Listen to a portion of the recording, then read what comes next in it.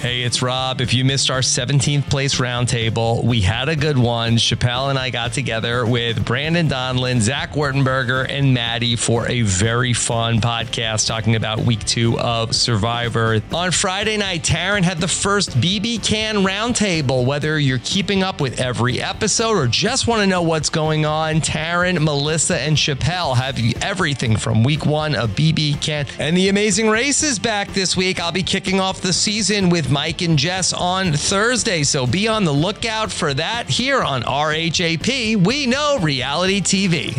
If you only have a 401k, you're not getting the most for retirement. Wait, what? Add a Robinhood IRA on top, then they'll boost it by 3%. You can do that? And if you transfer in any retirement account, you get 3% on top of that. Is there a limit to the match? No limit. Robinhood Gold gets you the biggest contribution match of any IRA on the market. Sign up for Robinhood Gold at Robinhood.com/boost by April 30th. Subscription fees apply. Investing involves risk. 3% match requires gold for 1 year from first match. Must keep IRA for 5 years. Match on transfers subject to additional terms and conditions. Robinhood Financial LLC, member SIPC.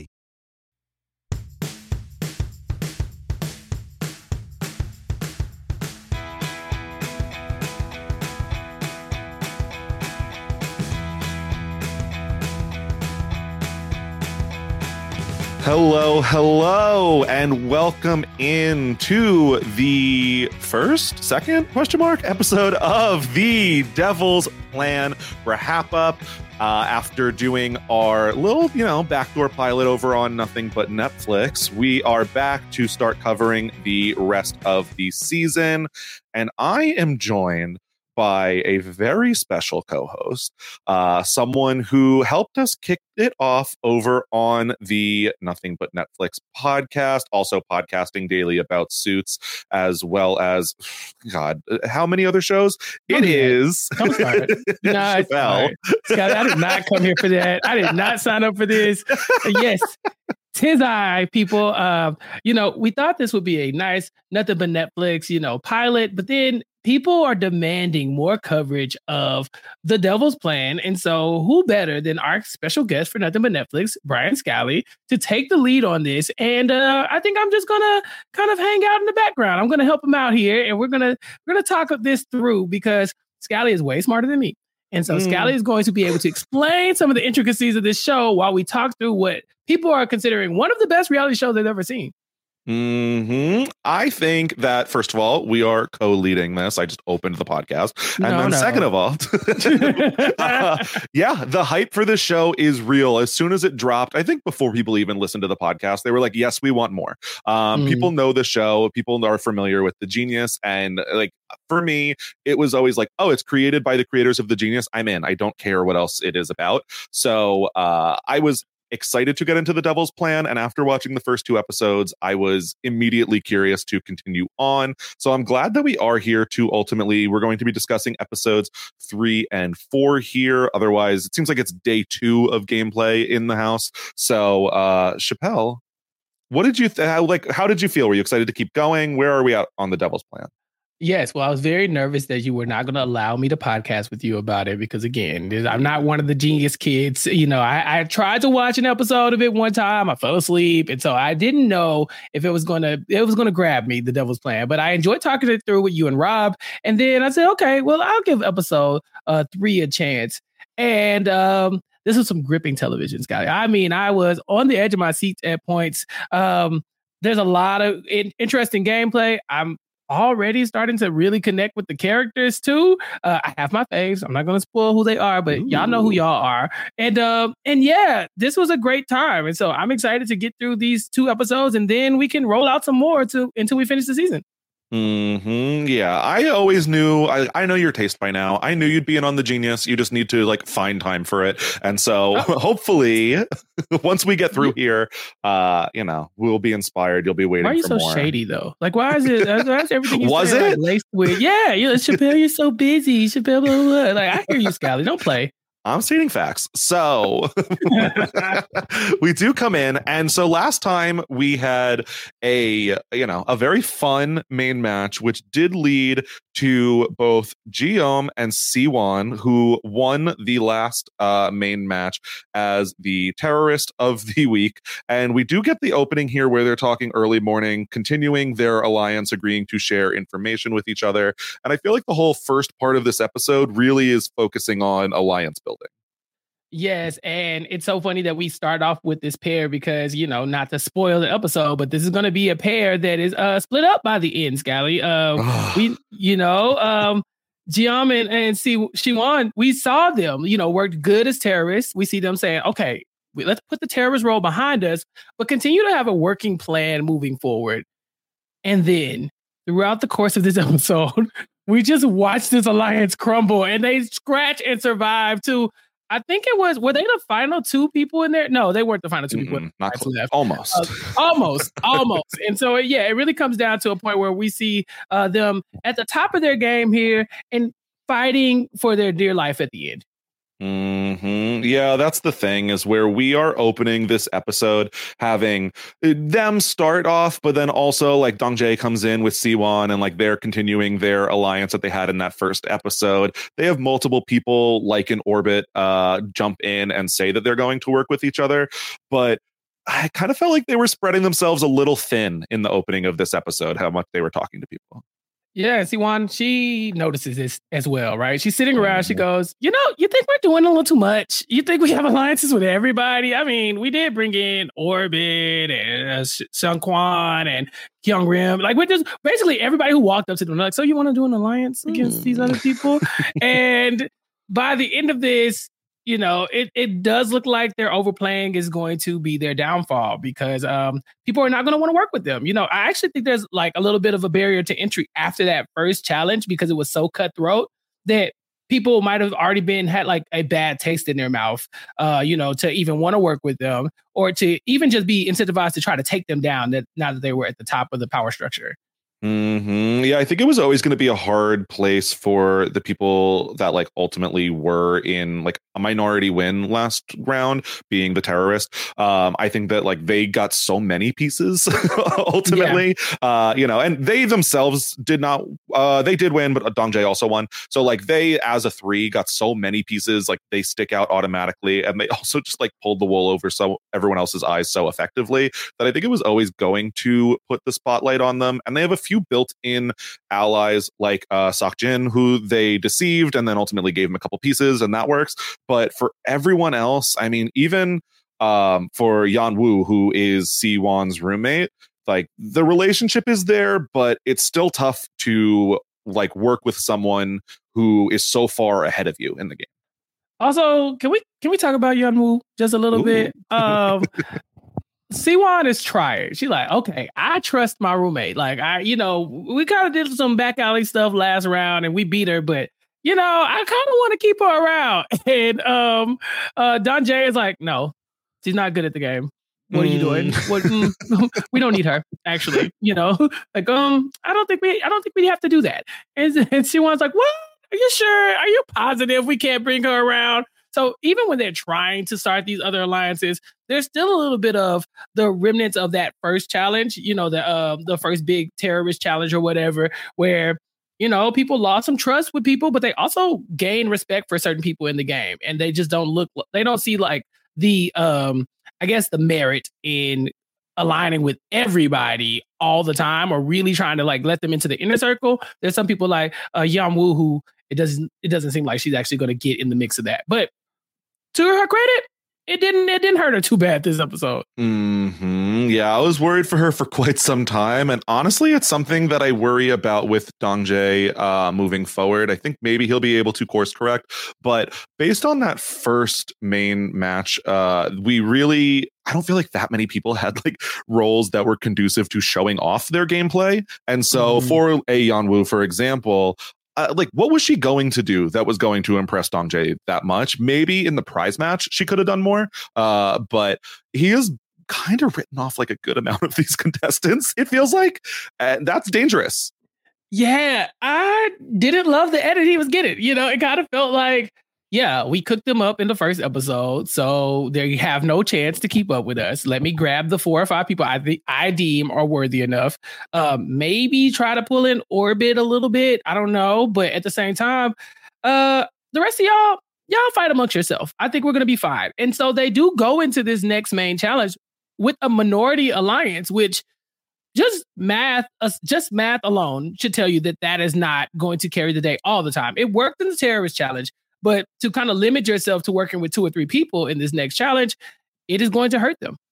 Mm-hmm. And that's one thing that I think will carry over from the Genius is you can set up these alliances and they will help you in some challenges. I think that this was a challenge that, like, almost to too much of a degree did allow alliance structure to really influence how the game went. But there are many challenges also that I expect to pop up in the future. Let's say had the terrorist game popped up this round instead, like, you have to work with who you're paired with rather than who you feel good with necessarily going into the game. And like, so the roles will force the alliances to break and bend necessarily. So I'm not too worried that they're completely on the outs from here moving forward. But I think that if they had watched the Genius, for example, then maybe they would not have been like so overconfident in their alliance being able to pull them through. Well, that is an interesting point, Scally, because I assumed a lot of them had seen the Genius, because it doesn't seem like the learning curve is that like big, you know, like there's not that big of a gap. I'm at home watching this and I'm struggling to understand a lot of the rules and, like, you know, some of the strategy, but a lot of them are really picking it up very quickly. And so I assumed that maybe they were familiar with the Genius, you know, even when we see them go to prison and they instantly know, okay, there has to be something in here for us. It's like, you know, I think you only know that if you're familiar with games that are similar to this. So you didn't really pick up that they might have had a inkling on how this works. I would assume, I feel like the average IQ of this cast seems to be a little higher than that of many. Literally the Genius. So I would expect most of them to be doing their research and at least check in on what they're signing up for. So I would expect them to have checked it out. And I think that that's the value in some of these smaller alliances, is that you're not necessarily going to be able to go in with just a majority alliance and power your way through. But if you have like small relationships in there, they can potentially like figure a workaround to the game. And so I think when they ultimately settle on like a strong 4 of Dongjae and Siwon and Seokjin, and they originally thought Yeonwoo, but it seems like Jeonmor is in there. I think that depending on the game, the 4 of them do seem so strong that that could be very dangerous moving forward. It could be, but not this time. Not this time. This time, it's a disaster for them. They were fighting from their life from beginning to end, and it was, I think it was a little hard to watch. You know, even when we see the other alliance of the One Piecers, you know, the people who only have got the One Piece left, or you know, then I guess the 2 or more people were supposed to align, but the One Piecers are sitting around openly strategizing around them, like, we need to take them out. And there's nothing they can do about it because it's only 4 of them. And so let's see what happens after this. And like I said, it doesn't work out.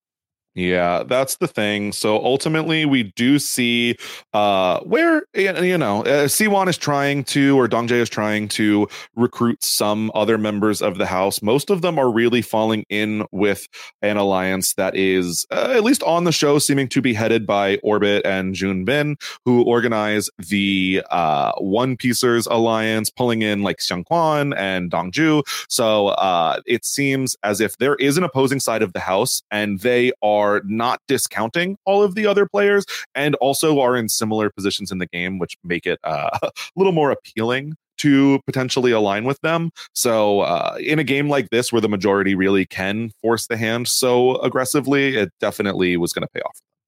Yeah, they all have One Piece, and so they're fighting for their lives. You know, we'll see in the next challenge that losing and coming in last place and stuff like that is basically a deadly, occurrence. And so they have to avoid that at all costs. And so, yeah, they're willing to all put their heads together and take these guys out. Now, you did mention my boy, Junbin. Saying that Junbin brought somebody into alliance is hilarious, because they literally had to go wake him up. Hey, Junbin, wake up, we're in alliance. He's like, oh yeah, of course we are. I kind of love him. I kind of love him because if anybody is going to stumble their way through this game in a similar way that I would, it's probably him. Because there are moments of brilliance, but then there's also followed by him being like, yeah, I don't know. And so he's really, I really funny. like him a lot. Yeah. I mean, even when he approaches Seung-hwan, he's like, I'm aiming for an ugly win today. Like, he does not know any bounds. Yeah, so the thing about Joon-bin is, though, even though he's coming in with kind of a big head, it does feel like he can back that up with some of his gameplay. And I do think he's very smart. So I am excited to see how that really plays out here. Yeah, he's one of my faves. Again, a lot of them are very, very intelligent. And so I'm looking for the ones that stand out to me are going to be the ones who like have big personalities or somebody who I can see myself playing like, because I like to watch these kind of games, but you know this about me, Scally. I do not like to play this kind of game. And so, so rooting for Joon-bin at all costs. Even by the end of this whole thing, I remember there was a part where he says, I think at the end, after they win, he goes, it's my bad. I didn't mean to decimate y'all like that. And I was like, yes, you've been, I think that he has what it takes to be very entertaining if he can last a little bit longer into the game. Mm-hmm. Yeah, that's the thing is I'm kind of excited to watch like the ego throughout. I'm excited to track it because like you said, even when he does ultimately get his ugly win at the end, he's like, oh, my bad. Like, maybe I'll work with you next time. So he's going to be a character that I am very excited to track throughout the season. But I think that does take us to our main match of the day, the game called Rules Race. Now, for people maybe who didn't watch the episode, which I'm assuming you did, but if you need a refresher, what this ultimately is going to be is basically like a little board game that they get to play, but they each get to set their own personal rule, all of which will be secret to them. And as well, there is going to be a group rule that if they land on certain spaces on the board called a town, I believe, then you can change the group rule, which will also affect everyone. So it is a very interesting game that I think had a lot of possibilities. But Chappelle, how do you think that this game was in practice? I think that when they started talking about all the rules of the rules game, I was done. I was like, oh no, this is too much. This is too much. You can create your rule, but it has to be grammatically correct, but it has to state a target, but it can only be this one of the same color, but it can't contradict itself, but it can't do this. I was like, I don't know what to do here. At that point, I'm walking out. I'm like, all right, put me in jail, please. But watching it play out, I think it's one of those learn as you go type games. Like you try something, they tell you that doesn't work, and then you try something else. And then you see it, start to manifest once you play the game. So you get the dice rolls that I think were pretty interesting, having a special die and a regular die as well to move you around the board. The opportunity to go to prison for a little bit and not be able to get out unless you roll your way out of it. So there's like shades of like Monopoly in there in a way. And where you had to get like the certain, you had to hit certain spots to get yourself out of jail. You had to get like these tickets to let you out. And then, when you create the actual rules, your rules can, depending on who you are, where your place is in the game, really affect how you end up moving through the game. And so I love watching it play out, but I'm not going to lie to you. Watching them strategize for it was hell. Like, it was just hell to me because I was like, I can't, it's like I couldn't see all the pieces. So I didn't know, what they were trying to do. Like they say, oh, well, we want to make a rule where we're able to get out of jail easily. So we just need tickets. And so it seems like the majority alliance really wants to hoard as many tickets as possible so that if they don't go to jail, if they go to jail, they don't get slowed down, which seems like a good plan if they can get the rule to be grammatically correct. And then we see that the other alliance is not thinking along those lines. And they're more like, oh, okay, well, we're just going to try to move around the board quickly because we have pieces and the smaller alliance doesn't have as many pieces as us. And that turns out to be a mistake from them. So it was fun watching it. And honestly, it was a long challenge. Like I'm one of those people who kind of halfway watch Survivor challenges and stuff, but I was knee deep in this challenge. Every roll I was writing down like, oh my God. So I enjoyed it. What'd you think? So for me, I first want to point out one thing that I don't know that we talked about necessarily on episode 1, that with the Genius, it was mostly subtitled by someone who I want to give a shout out to, but I'm also like, should I call them out? Like, is that illegal? I don't know.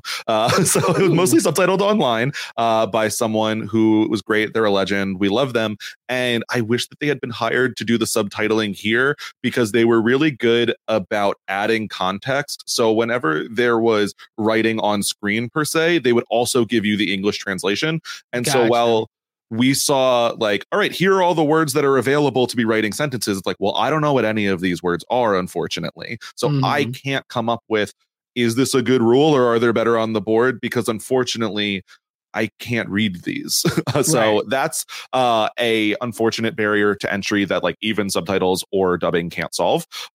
So I wish that if they do moving forward, that they update that as well. It's like a little more work, obviously. But also, for example, in the Genius, something that they would also update is, so like if there was an honorific or something that is used in Korean that like doesn't exactly translate to English, they would have like the word with the definition on screen as well. So like you could learn as you go. So I wish that those changes were like my only very tiny complaints, in that I wish that like there was a little more context that we could be given, but overall still great. Now with the rules race, I'm going to say thank God for the group rules, because if this was only the personal rules, I think that this could have been very, very boring. Like once you're set with your personal rule, it makes it very difficult if you just chose the wrong thing to like change your fate in the game. So the group rules really were a good equalizer.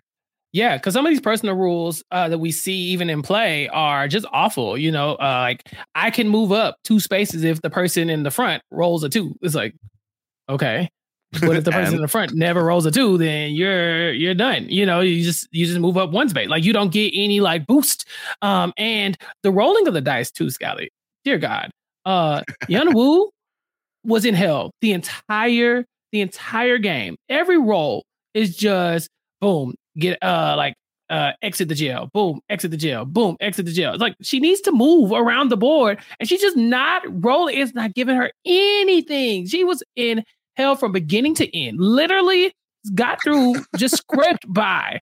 And yeah, those personal rules are really like the game changer, because if you don't have anything that'll help propel you around the board, or you're only like playing defense to where you don't got to go to jail a lot or something like that, then it's really tough. Because we'll see later on that being able to use the special die is what helps the Minority Alliance really kind of, get back in the game, because they were able to sacrifice some of their pieces. And, you know, the smaller alliance didn't have those. And so whenever it was a group rule that was like based on the amount of pieces you had, they were basically stuck. But anytime it wasn't, it was just hoarding tickets, and staying out of jail. And it was so beneficial for them to have tried that rule. Yeah, that's what's tough is I understand the strategy that was implemented from, let's say, the peace leaders in the game, where like, we have these and they don't. So that's a tool that we can use. But how many are you realistically spending in this one game? Like 3? Right. So to go all in on like 3 moves in what ultimately was probably like 1,000 move game seemed very short-sighted for me. Yeah. What was the best move, do you think? Like personal or group move do you think happened during the game? Well, I think that what was interesting to me is like Dongju's personal rule is just like she gets an escape ticket whenever anyone escapes from prison, where other people's rules were like, I get an escape ticket only if someone uses an escape ticket. It's like, well, why did you do a more specific rule when the more general rule was on the board? Like, I don't understand that. So ultimately, with how this game plays out, I feel like that's the absolute VIP, because it ultimately, we found out that the escape tickets could be used not only to escape from prison, but they could be traded with other players. They could be used to roll the special die. They could be used for many other opportunities. So, maximizing on those escape tickets seemed like, in hindsight, a very obvious move, but I can't say that if I had even, had all of the English words translated in front of me, that I could have ever come up with that strategy. No, you're 100% correct. This is beyond me. I the way I'm still at start, just rolling like, you're Yeonwoo. Yes, basically. That's why I felt for Yeonwoo, because I was like, it's me, it's you, it's me. We're the same. Because it's the combination of Dongju's like I get tickets anytime somebody else gets a ticket, basically. Or I get tickets anytime someone gets out of jail, whatever the case may be. Mm-hmm. But then like in combination with, and now we have a group rule that you can sacrifice your tickets, not your role. Yeah, you can sacrifice your ticket and your role, or you could just sacrifice your tickets to move someone back a couple spaces. And when Dongju just releases the clip and she's like, oh, Dongjae, you're going back 6 spaces. I'm like, oh, not 6.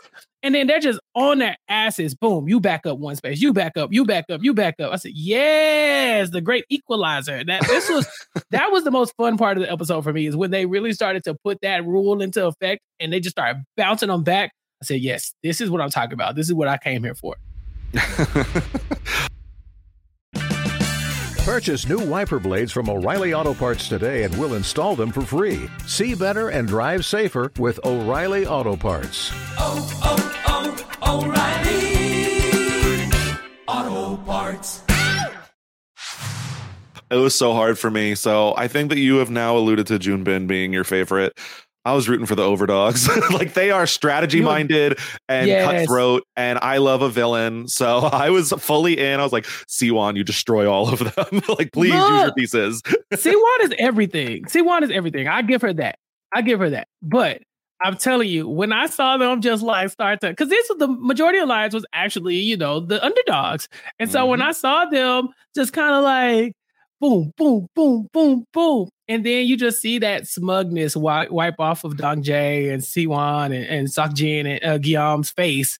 And then they start to realize, oh no, we're in hell. Like, we're literally about to get demolished. And there's nothing we can do about it, because every time they get tickets, they're going to use them to back us up. And so they have to keep changing the group rule to be like, no, you can't use your tickets to do that. And then they change them back like, now we can do it again. And it's just over and over and over again. Not to mention, going to jail sucks. I mean, just like in practice, obviously, but in the game, it's like, man, the odds of you rolling your way out of jail just seem to be so slim, unless you didn't need to go to jail, in which case you're always going to roll, like, get out of jail. So, yeah, I enjoyed seeing the kind of like the comeback kids, win the day.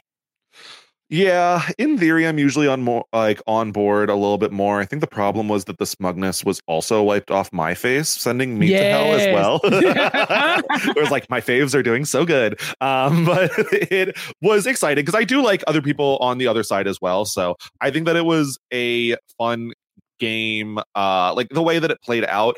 Ultimately, the fact that this game could be so overpowered by a majority alliance, I think, was kind of a flaw in its design. I think that what you want for people to be able to figure out, even if they're on the bottom, how to outplay and outmaneuver this. And maybe that option was on the board and we just didn't see it in practice. But I think that seeing Dongju, who I think also is a standout in the second part of this episode that we will get to, really effectively play this game was exciting, and I am excited for the future of Dongju in the game as well. Yeah, I love Dongju. Another one of my faves, a badass. We'll talk about it in a second. But yeah, I think one of the other, big moves was obviously like being able to use the special die to move around the board. It really did help the smaller alliance because they were rolling like 3, 3, 2 back to back, and getting them around the board very quickly. But yeah, I think the only thing that kind of soured this victory for me is how hard they took it. Ultimately, we see Guillaume come in last place. And based on if you come in 12th place, you're supposed to lose five pieces, which is outrageous. And so he loses 5 pieces, and it really was a game of inches. If he gets 11th place, I guess he's fine. But if he gets that 12th place, that 5 pieces is really going to be what does him in here. And yeah, they were so sad. Dongjae felt like it was his fault. Siwon thought it was her fault, and I was like, dang, now I was enjoying that loss, but now I'm like, I don't know. They're taking it very hard. I didn't like that. It was tough. I think that, first of all, the game having a mechanic in which we could have ultimately lost 3 players in this episode. I think that was pretty likely almost. You had to basically have the bottom 2 players be exactly who they are to ensure that only one person gets sent home. But Guillaume is someone who, especially in last week's prize match, I feel like, and also in the main match, we saw a lot of potential in. So to see that snuffed out in the first episode was upsetting for me. I do feel like we could have seen a lot of great gameplay from him. I know that people have come back on the Genius before who showed a lot of promise and didn't necessarily get to show that on the show. So he's someone that, even though he went home early, I would be interested to see how he could ultimately play if he got a better chance. Yeah, I think so as well. I think once he got locked in with that smaller alliance, there really wasn't a lot of wiggle room. And then we'll hear other people in the cast say, there was just a barrier to entry to that alliance anyway, whether it was the air of like, we did it the first round, we beat y'all lost to us, or we're superior, whatever the case may be. There wasn't a lot of like branching out between that smaller alliance with more pieces to the larger alliance. And so I think this one kind of like was a little sobering for everyone, they won the challenge, but there wasn't a lot of celebrating. It was like they were happy that they survived, but it wasn't like a triumphant victory over the other team. It was more like, dang, we lost Guillaume, and so it is what it is. He's gone, but I think you're right. I think if they ever wanted to bring back an all-star or something like that, I don't think he would be bad, especially considering he's only the first person to go. Mm-hmm. Yeah, I do think a very strong first boot, unfortunately. I do have another question about the strategy of this game ultimately, being that the alliance that ultimately ends up struggling a lot here does get Seok Jin has made a different rule for himself than the rest of his team, ultimately allowing him to fare a little better here. And they encourage him to make sure that he finishes first so that he can control who goes to prison. And that gets like pieces for the next game for an advantage. Do you think it was correct in assuring that they have pieces to work with in the next game / get to decide who goes to prison? Or should they have kept him on that board a little bit longer so that he could be helping out his teammates, like giving them pieces, getting extra roles? No, I really think this might have been the right choice because he ends up with enough pieces to kind of keep Siwon and Dongjae in the game as well. So afterwards, he gives them both, I believe, 2 pieces. And so now they all have 3 moving forward. And this is good because now they're all on solid footing if they have to go into a situation where they have to risk something to do well in the game. In the moment, I was thinking, are they just trying to keep him to, in the role where he can make a decision who goes to jail? Because that also kind of benefits you, right? Like, I think only one person, Max, is probably coming out of the prison with some type of extra advantage or piece or whatever the case may be. And so you really don't want, your alliance locked up unless you plan on making other inroads. And so allowing the 3 people who survive to kind of still be able to move around and gain favor with everybody else, I don't think it's a horrible idea, but I do think there is probably some merit to, if he was there, he could have done some of the blocking and, changed the rules a couple of times. But we don't know that he would have, we don't know that he would have fared good enough to where he wasn't one of the final 3. Mm-hmm. And then they could have lost potentially, like you said, they could have lost everybody if it was the wrong combination of people down there. And so I think you kind of have to let the people go. I think even Siwon kind of comes up with that eventually. At first, they're really fighting for the team, and she's like, I gotta save myself. At this point, like, it's bad for her, and we see a couple of people in the majority alliance dealing with that too. But I think really at some point you have to put yourself first. And he was probably the best choice for it. Get out of the game. And then whatever you have to keep us alive, we'll just use that. Yeah, I mean, even after the game where Siwon is crying and saying like, I feel so guilty because I feel like it's my fault, but like, I did really want to survive. It's like she's dealing with survivor's guilt just off of the first game. Like, it's tough. It is. And Dongjae too. He felt like my strategy is what really led Guillaume to going out of the game. And if it wasn't for me not really taking the majority alliance seriously, then maybe we could have come up with some other options. But they really just they eavesdrop a little bit, found out that they were going to be hoarding tickets and try to move accordingly from there. But they didn't really put a lot of thought into what that looked like and how to block it. And so, I think that they all took it very hard. And it was just one of those things where someone has to lose, Scally. Everybody cannot win. And so I think any way this went, someone was going to have their feelings hurt. And I'm just happy it's one of your faves and not mine. I know. Yeah, it didn't have to be my friends that got hurt. Yeah, more of this. More of this. We should have did a draft. Ooh. Yes, I know you love drafts. Ooh. That might be next episode's thing if we only get one more person eliminated. So let's definitely keep that in the back of our minds. I was ultimately in this game thinking, knowing the genius and knowing how much it was telegraphed, like Yeonwoo is working with Siwon, like they're a tight duo. I was like, all right, Yeonwoo is going to infiltrate the other side and find out what they're doing, and then it's going to be revealed that she told the other side, and they have a big like set up grand plan on how ultimately like this was, even though Yeonwoo is rolling and it's been 6 million minutes of television and she hasn't moved off of the start space, like they have this secret plan, ultimately does not end up being the case. I could still see Yeonwoo going back to working with some of the other side in the future, but we do get Seokjin end up having to send 2 people to prison after he does win this main match, and he chooses Yeonwoo and Seungkwan based on their performance or actions in the main match today.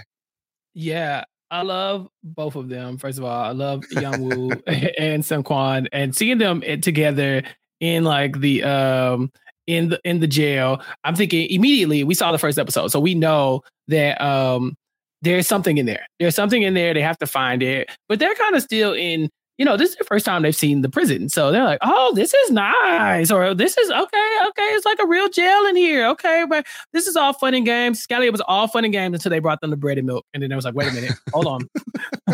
Hold on. I am a professional gamer. I do not eat this crap. Come on. Do me a favor. Show me some love here. But no, they're in prison. There's lights out early. They have to wash in like a basin and with a pitcher. And they also have to find a clue. And so they end up digging around and finding like a little combination pad underneath the outlet. And then they get the little metal game, I guess, that they're supposed to figure out. And in the first one, the first time that they got sent to prison, I think it was who was it who went to the first episode? Kyung Rim and Yumin. Kyung Rim. Yeah, I think it was Kyung Rim who was like, hey, I just have to figure this out and then I get a piece.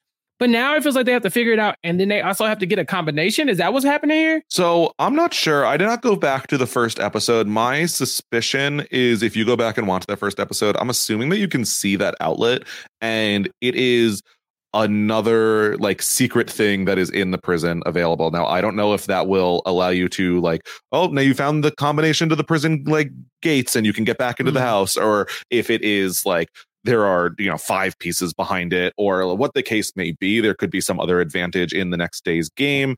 But my suspicion is that they are unrelated.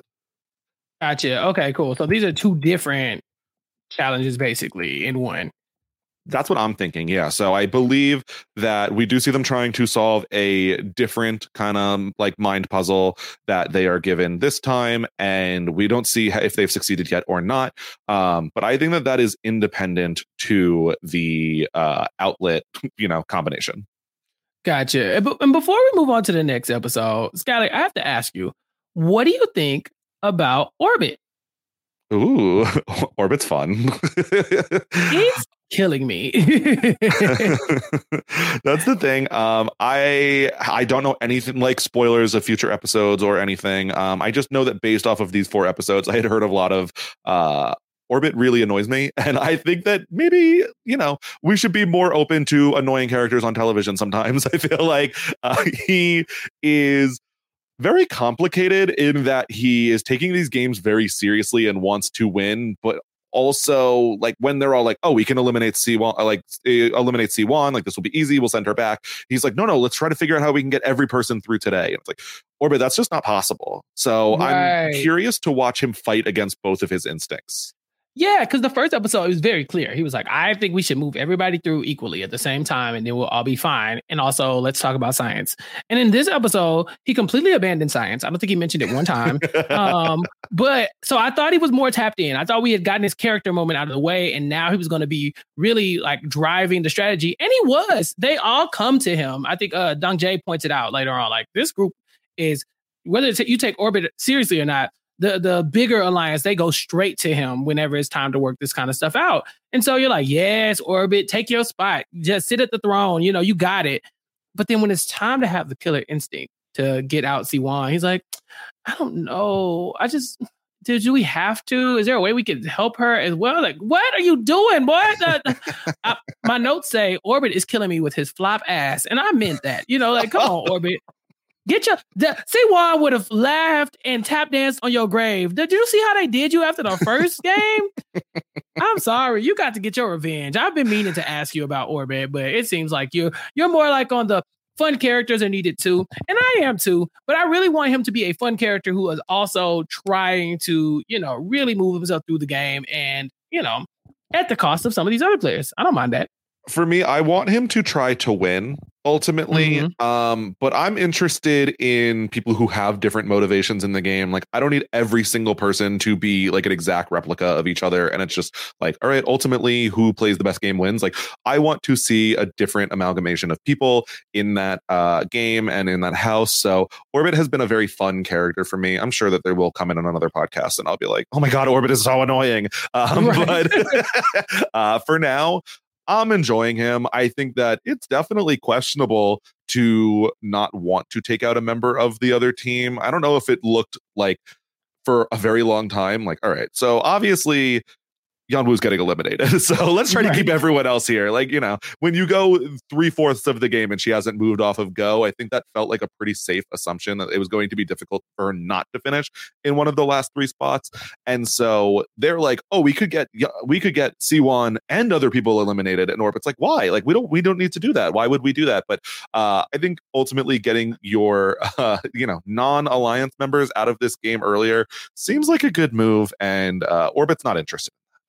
No, but it could be beneficial. I think, again, I was annoyed with him in that moment, but I do think that keeping some of the stronger players around for some of these other competitions, these prize competitions, could be beneficial. Because let's say we had lost Dongju in the first game, right? Which it seemed like Dongju was kind of worried about herself in the game too, because she was kind of, using her tickets to keep everybody down. But that's also time where she's not rolling the dice and moving around the board. And so we could have lost her. But she does make it through to the next round. And we'll see that she is very much the MVP of the entire next game, effectively answering all the questions by herself. And so it's like, yeah, there's probably benefits to keeping some of the more savvy players around, as long as they're not trying to screw you over. And so I think that there's that's the thin line you have to walk, right? Like, do I keep this person around because, yeah, we need to have more brains on this thing? Or is their brain expendable because they actually want to, be the one to do me in. And I think right now it doesn't feel very personal, but it could one day. And so there's probably pros and cons to both sides. It's just that in that moment, I was kind of like, Orbit, you gotta have to, take these people out. Like, if you can take them out, you can move forward, and then we can worry about this later on.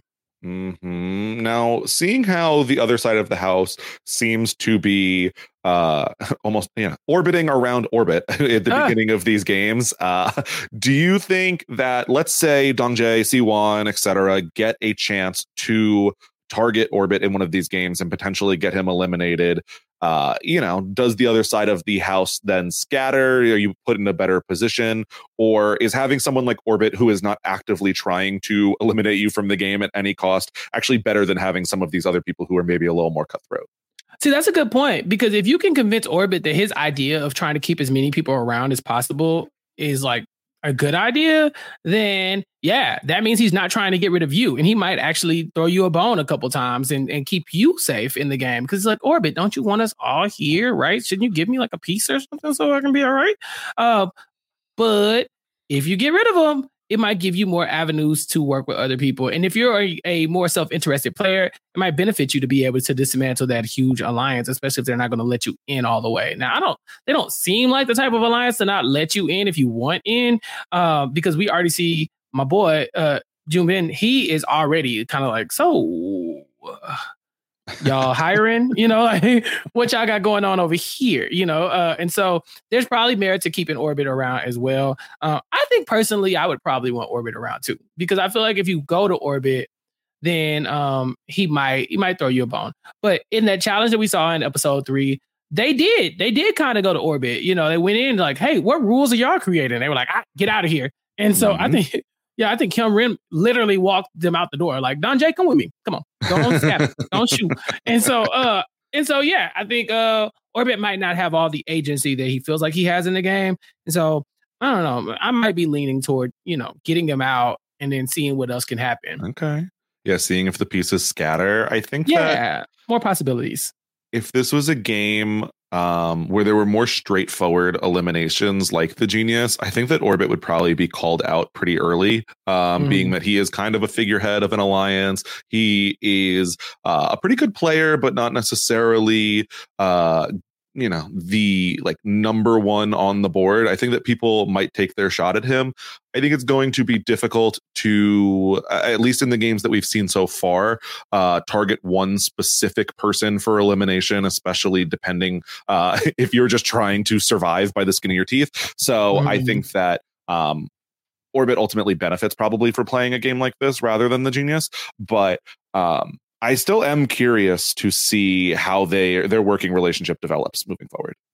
Yeah. It'll be fun. Orbit's a fun character. We got more character moments from Orbit in the first episode, and so I'm hoping that they bring more of that. But there's only so much talk I can do about just science in general. I really want him to start to talk more about the game and make some more alliances of his own. Now, when we do get back to the house after the main match, you brought up Junbin trying to approach that other alliance, and I feel like he does it in a very interesting way, where he's talking to Dong Jae and he's like, I see you're crying about your alliance. You couldn't betray them, right? No, you couldn't. I could betray anyone. I could definitely backstab these people. What are you talking about? And he's like, and that's the cool thing about us. You're different. You are loyal to a fault, and I am a criminal. And that's why we should align. I was like, yes, Junbin, yes. But what a wild way to build trust with someone. I could backstab every single person in this game. You want to put trust in me? What? Right. I know you're not going to backstab anybody, but I'm awful. And so if we put our heads together, I could one day backstab you. That sounds attractive, right? That's what you want to align with? No? So that's the thing is I think that Junbin looks at the other side as ultimately a minority alliance that is comprised of very strong players. And I think that he fancies himself a very strong player as well and would love to be included in a strong players alliance. I think that he is going about it probably not the best way, where I could see, again, if you get to target someone, Junbin, who is openly telling you to his face that he will backstab you one day, is probably a pretty good target. But I think that I'm expecting Junbin to play kind of all over the map moving forward. Yeah, we see Junbin saying, me and Dong Jae, we kind of have we're kind of aligned. We're like a loose pair. We never hear Dong Jae say Junbin's name. He's like, what? Who? Why would I align with that guy? So I really want to know if that's going to pay off, or if this is just Junbin doing more of his obviously I'm the biggest threat. Obviously I'm going to kill it. Obviously, he's very self-assured. And so that seemed like another character moment for me where he was saying that, but I don't know if it's going to work out in his favor. Yeah, that made me very, very curious for ultimately the prize match or the main match of episode 5. My eyes are fully on Junbin and which way he goes between the two alliances, or if he ends up on a team with some of them. Does he screw them over? Does he work with them moving forward? So he is one of the players that I am most interested to see where they end up. Now, in episode 4, we do also get the prize match, Fragments of Memory. Chappelle, how do you think you would have been at this prize match? Awful. What are you talking about? One, I cannot see. Anybody who knows me knows I'm blind, number one. And then 2, I have the memory of a mosquito. Very I'm in, I'm out. They were and it's hard to play this game at home, right? Because it's very much I know you watched this show if you're listening to this, but if you didn't, it's like a Where's Waldo type situation, right? Where you have all these little drawings and pictures on this big map, kind of where you can look at the whole board and see different pieces of the puzzle. And then by the end of this, they're going to have you memorize the thing, and then they're going to ask you questions about it. That's pretty much the long and short of it. And so you have to go in and memorize different aspects of the picture. For me, memorizing that, this old man had an eye patch, or his hat was hanging on the hat rack. That's stuff that I can probably remember. But you also have to use a lot of logic in this as well, right? Where you have to go in and say, okay, well, what day is this on? And you see the calendar has a date circled, but there's been a time, how long the surgery has lasted. And if you backtrack 28 hours, then you can tell that it wasn't the day before. It was the day before the day before. And so I'm like, bruh, I'm done. So, you know, we see that Siwon, she ends up passing in her first question because she didn't really understand the rules. I would have passed because I wouldn't have been confident with any of the answers, Scally. What about you? I can do some basic level. I think I would have probably had the approach of like, all right, everyone like memorize like a certain quadrant, but it was very difficult in that you don't know which order these questions are coming. So, and then the problem with that being, if you're really focusing on one quadrant, you're not looking towards the others and realizing this is basically a comic strip where they are moving through time. The same characters move through. So I think that presenting this as solely a memory challenge could have really done them in when this is ultimately just as much of a logic puzzle. Yeah, and they do a sample, right? So they give them an example of how this is going to work, and they basically give you the desktop of that girl from YouTube, the lo-fi hip hop girl who's like drawing. Yeah, like they give you like basically what's on her computer on any given day. And Scott, you know what I'm talking about. And so Exactly. yes, and so you see like she's got Google up on her desktop. She's got like pictures of things. She got a little cat. She got a little like a clock. And so it's easy to go in and memorize the clock, right? And be like, oh, this happened at 10:28 p.m. Boom, that's the memory part. But then when they ask you, okay, well, what is the grade classification of this student that is doing the studying? You're like, how the hell am I supposed to know? But it's like, oh, you were supposed to go look at the Google desktop, and then you look at it, and then it says, oh, class of 2024. So that tells you that person's a junior because they won't be graduating. I was like, all right, I'm done. I'm telling you, that was the moment where I was like, okay, put me back in prison. It's fine. I'll be okay. There's a piece in there. I don't know. But yeah, if you tell them it's a logic puzzle without that example, a memory puzzle without that example, I think you really do go in trying to memorize like, what color was the shoe? Was it pink? Was it yellow? You know, that kind of thing. When it really was follow the story and make it make sense in your head, because you're going to have to regurgitate some of the bigger aspects of that later on when they ask you the questions. I think that's a really good point, that the example was super helpful in that. It still didn't necessarily point out the comic strip element, but I do agree that it would put you on to the fact that some of these things need to be figured out and like logic their way through from the information that you get ultimately. Now, like you said, we do see Siwon, and she seems to misunderstand the rules because once she went in there, we see that she is like very confident. We don't see her answer a question. We see her pass and extremely confused. I was like, oh, this must be very difficult. Then they flash back to that she ultimately passes. And I'm thinking, what is this like out of the box strategy that Siwon has? Is she throwing on purpose? Like, what is she doing? What does she know that I don't? But no, she misunderstood the rules. She thought if she passed on this question, that like they were only allowed to answer one question each, I guess is probably her thought. And so like if I take a harder question, then someone could come in here and take the easier one after me. But no, in fact, that means she is done and she doesn't get to continue any chances moving off of the board. So I felt really bad for Siwon there. Already had a bad day and then, you know, fumbles it in a pretty embarrassing way. Now, then we have Dongju come in. Yes, queen, mother. She is in fact mother. You are correct. She comes in here and she's like, you know what? I think I might know some stuff, but I'm not sure. Let me go in and I'm gonna take my shot at the first question because, like, if Siwon got it wrong, it must be very difficult.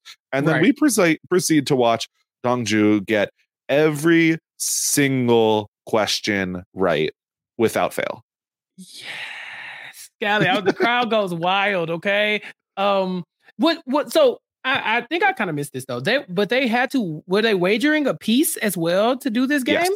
So if you answered, what happened was if anyone answered the question incorrectly, the game would end. They would no longer be eligible to add the 50 million won to the prize fund. And the person who got the question wrong would lose one of their pieces. So if you only had one piece in this game and you got a question wrong, you went home. So we could have seen 4 people be eliminated in this one round of play.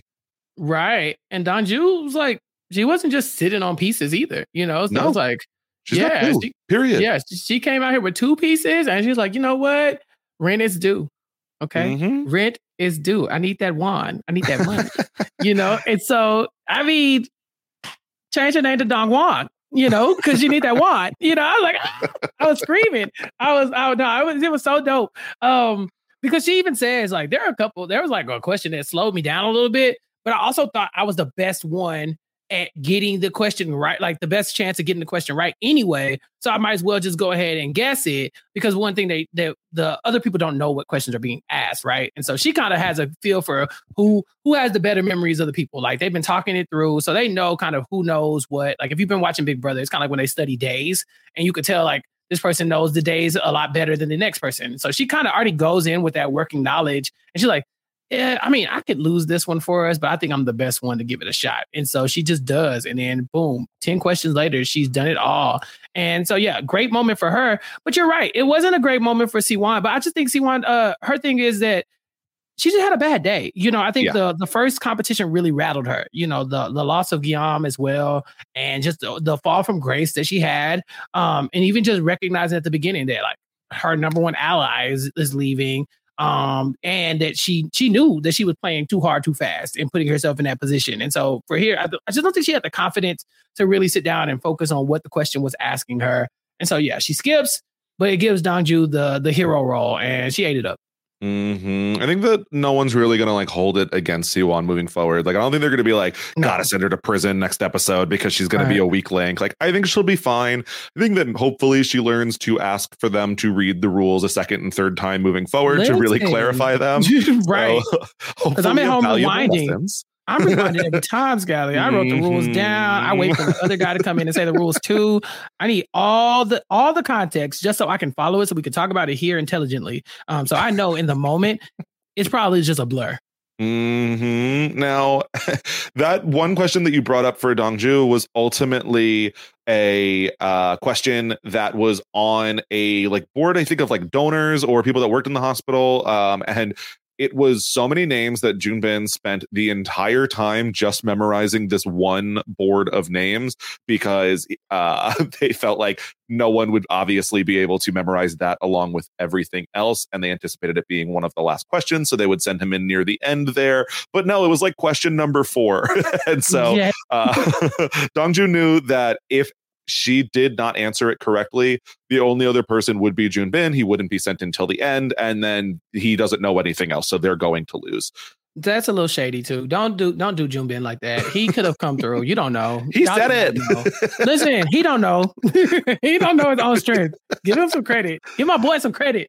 Yeah, I think that the harder questions ended up being a lot more of the logic-based questions. So it wasn't that they were necessarily super hard to remember. Like, as soon as you knew that it was, in fact, March 1st, 2021, rather than the 27th that was circled on the calendar, I think that everyone openly discussed that. So the harder questions probably were easier to memorize. It was just harder if you were all looking at individually. I don't think every single person figures that out on their own.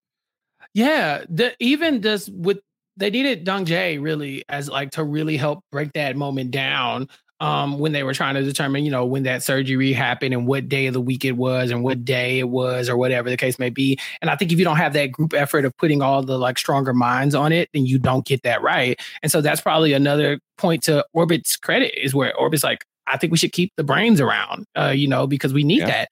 Because if you're getting rid of the Siwans or even the Dongjus of the world, it's like, okay, well, what happens if, Kyung Rim, no disrespect to her, I'm sure she's fine. But what happens if she ends up in that role instead? Because even when Guillaume, I have to talk about Kyung Rim real quick. Even when Guillaume is leaving, he goes, Kyung Rim, I think you're going to win it all. She says, boy, lower your expectations, please. Boy, stop. Get out of my face with that. I ain't go. She like me, like, I'm here for a good time, not a long time. Stop playing. And so, yeah, you might end up in a situation where the weaker people in your alliance are put into the hero role and they cannot step up. So that was a good point, Skyler. And that was part of the thing that I worry about with losing like a Geom so early. It very easily could have also been Dongjae, who is the one that figures out like a lot of the logic pieces to this. Now I wonder if Geom would have been similarly able to figure them out. He was really good at the puzzles last week, just like Dongjae. So I think that these are two of the stronger players who like really could have gone home in the first week. If we were to lose a Dongjae, I think that there are other people in this cast who are very capable. But as far as we've seen on screen, it's nerve-wracking if you lose some of these really smart people early, and you could be competing for a total of $0 at the end. Right, Scott. This show is kind of stressful. I'm not gonna lie to you. We haven't really said that out loud, but I mean, like, I know you know. This is kind of, the stakes feel high. You know, like I don't know why, but I feel like, and I honestly feel like, of course, we're obviously this is a Korean show. It was not American made. But I do think that we're at a disadvantage for not really knowing the lore behind these people as well. Like we get their intros as well, you know, like there are a couple celebrities on here. I feel like if like, you know, it's kind of like the Traders USA or something like that. If it's the Traders or something, we're invested in these people because we know them from other shows. You know, I really wish I knew a lot of these players from their real lives as well, because I feel like the stakes would be so much higher. Yeah, the added context would be nice. Looking forward to an all-star season when I feel like I have even more, you know, that would be great. Even, you know, for me, season 2, we could bring in like a player or two who was on the Genius or something like that, where I get that. Because I do think that some context is missing, but just 4 episodes in, I am highly invested in some of these people. So I cannot imagine if I was a fan of them coming in, how stressful this would be. Yeah, I mean, like you said, 4 episodes in, and I have my faves. And speaking of people I'm invested in, Haesung, Scally. Before the episode ends, she seems like she's a little down and out. The day wasn't going great for her. I think that what they were saying is that, you know, as a student, she's used to studying for competitions or for, you know, tests or whatever the case may be. And a lot of this is just thrown at you so quickly that you really don't have a chance to sit down and do your research, you know, and really like dig into the way the rules work. I honestly think that's kind of why I'm always out of my realm here, because I really need stuff explained to me, and then I can move freely. And so she's having a hard time. But then we see a flash forward, I guess, through what happened in the next, you know, kind of iteration of the Devil's Plan, in which her and Orbit are at odds, and she's crying and she's begging him to help her out. And I'm like, Orbit, I know, what's going on? What's happening here, Scally? Orbit's about to be cutthroat in the game. What's happening? I don't like it. I know, not at a Haesung. Not at the expense of Haesung. You know, like I kind of love her. You know, and so I'm like, dang, Orbit, what? Be cutthroat, but not when my faves are the ones you're being cutthroat to. Dang, leave my girls alone. Right? Yeah, I think like Haesung is having a little bit of a crisis here, where she's discovering what I think a lot of people know is like being good at school, or even like your job, or you know, any number of things are all very different skills. And so while you are having people who come in here who are extremely intelligent, extremely great students, they're being tested on skills that they might not have been tested on before. And she hasn't felt like she fell into a position that she feels like the most important person in the room just yet. And she's struggling with that because probably most of them are used to being the smartest person in the room. So yeah, I think it's probably a tough position to be in. Wouldn't know what that's like. Well, look, Scott, you're the toughest person in this room right now. Like, you're the toughest person, you know, so. We are in 2 separate rooms. So in my room where I am alone. This is a Zoom room, essentially, you know. Listen, I don't know about that. On this podcast, you are the smarter person. Make no mistake. Don't do that. We'll see. But yeah, I'm nervous. To have Haesung ultimately crying again here, and then we see her in the flash forward having a tough time with someone who she came to for like support in this episode, the person that she probably felt pretty comfortable with opening up to, maybe then betraying her in the following episode. I need to press play on episode 5 right now, because right. I am scared. Yeah, and if y'all are listening to this, y'all have probably already seen episode 5, which is wild, right? So don't spoil us. Obviously, we are on Twitter and we are doing the things where we are trying to podcast about this without being spoiled, so that we kind of can go through our range of emotions, pick our faves and all that stuff without being, you know, having the influence of knowing what happens. And so, yeah, y'all are hearing our real-time assessments of what we think is going to happen. And I am nervous for Haesung. So in seeing that preview, I guess, are you anticipating a Haesung elimination next episode? Where are we at? No, I don't think an elimination, because so from what I've heard about the Genius is that there's a lot of like flashbacks and flash forwards and all this other stuff and twists and turns, and they kind of keep you off balance. And so I don't know if they would just telegraph, the like elimination that quickly, but I do think that the episode might be a difficult one for her. Now, really what I'm more interested in seeing is, the arc of Orbit, like if seeing Orbit kind of in his villain era, it might make him one of my faves as well. We just have to see how it plays out. Watching Orbit break bad could be very compelling television. I'm saying, like imagine like Bill Nye or Miss Frizzle just doing some off the wall kind of thing, like these science people just going left. Walter White, I'm saying it's been done. It's been done. I'm just saying science people are evil. You heard it here first. Scally, what about you? Are you concerned about either of these two players in the next episode? I am concerned for Haesung. I don't think that they would telegraph it if it was just, she's about to be eliminated. Like, I don't think that's what we're seeing. I think that she is probably struggling like early mid game. And so could that result in an elimination? Sure. But I'm not sold on that being a definitive thing. I don't think, to my knowledge, I believe that almost every game is going to have the chance of someone being eliminated, but I don't think it is a guarantee as well. So, I'm nervous for all my faves, not just Haesung moving forward. Right. Because how many people are left in the game now? 11? 11. How many people do you think we end the game with? Ooh, I am probably anticipating having 5 or 6 people left at the end and having like kind of, a big cut right before we get to that final 2. Right. Yeah, like so it gets down to like 6, and then there's a way that only 2 of them are going to be able to compete at the end. That's probably what I could foresee as well. This is going to be fun, Scally. I know, I'm very excited. I think the plan that we have discussed is we're going to try to cover like a day's worth of play in each podcast, ideally. So to my knowledge, I believe episodes 5 and 6 are similarly set up where it is a main match and a prize match. I do know that it gets a little bit wonky in there where it's like we start a prize match halfway through an episode. So maybe we'll cut it a little bit, and we're going to figure it out. But for the next episode, you guys should be set.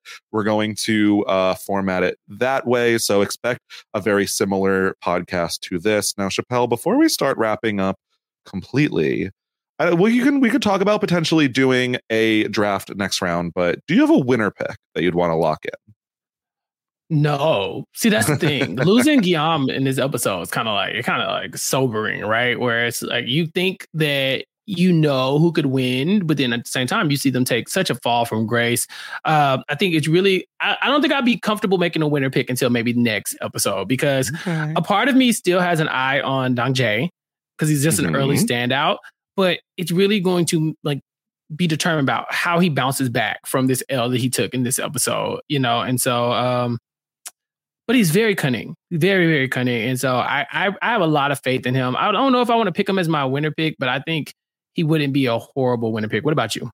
Yeah, it's tough. I think that we could see almost anyone from this cast winning, and it wouldn't like entirely surprise me. I think that people come in. Kyung Rim? It's possible. Who knows? It would surprise her. It's Guillaume's winner pick. If it's good enough for Guillaume, it's good enough for me. He's smarter than I, and so I think he has a better read. He is the smartest person in this room, and we just mentioned his name. That is all. I don't know if it's wishful thinking. I think I'm going to, just because I want to brag if I'm right, I'm going with Siwon. Yes, I'm sorry. We do love Siwon. Okay, cool. So yeah, give me one more episode, and I think I'll be able to confidently like just plant my flag. But right now, I just feel like I'm too invested in all of them, and so I don't really want to see any of them go right now. It'd be nice if the next couple episodes were like non-elimination. We'll see. Yeah, that's the thing. Is I like that was one of my only things that I did not love in the change in format between the Genius in this is I was like, oh, but like eliminations, like they make the stakes so much higher. And now that people are actually going home, I'm like, no, I don't want that. Keep them here.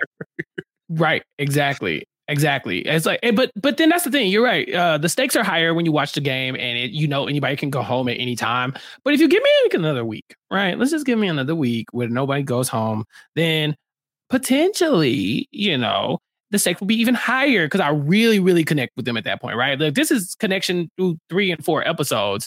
Imagine how we're gonna feel after like 5 and 6 episodes when we lose like 4 people at once, right? When they just pull the rug underneath us. I need that. I need that feeling. I need that adrenaline. Yeah, give that to me. Burn me with a cigarette.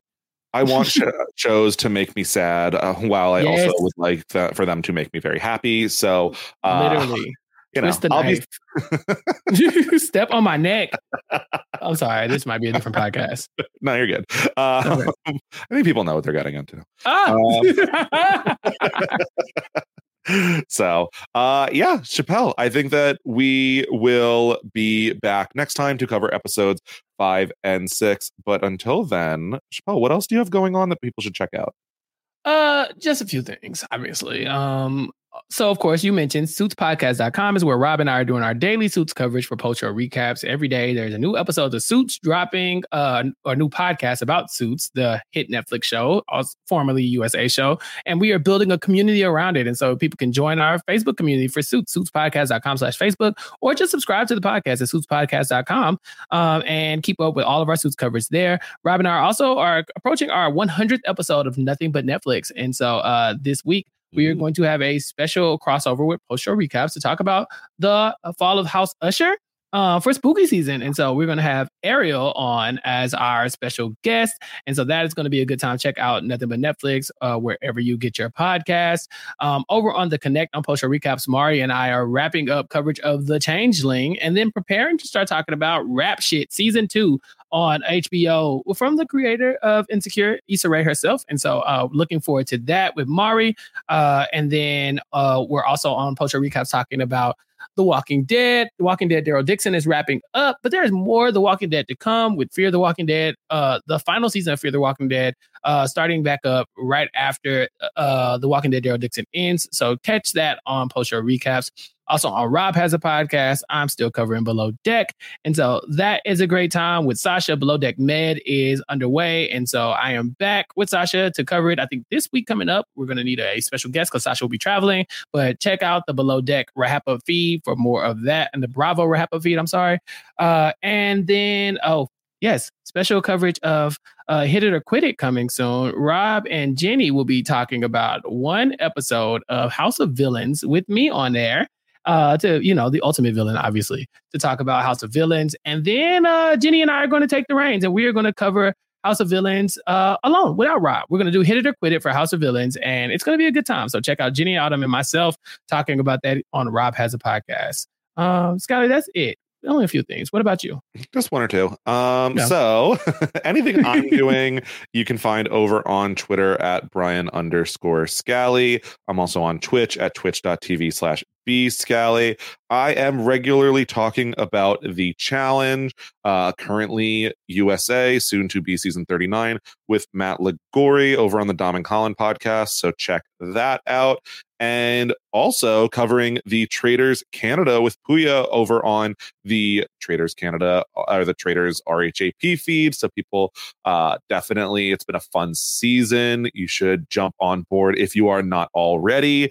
And then, like I said, anything else I am doing on Twitter.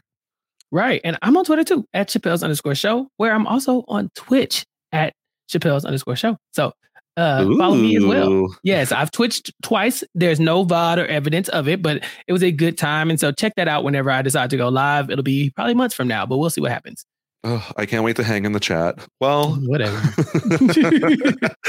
Chappelle, ultimately, we are now at the end of this podcast. Thank you, everyone, for stopping by for, like I said, the second episode of this, is it the inaugural? Who knows? Devil's Plan podcast. We will be back soon to cover episodes 5 and 6. And see ya.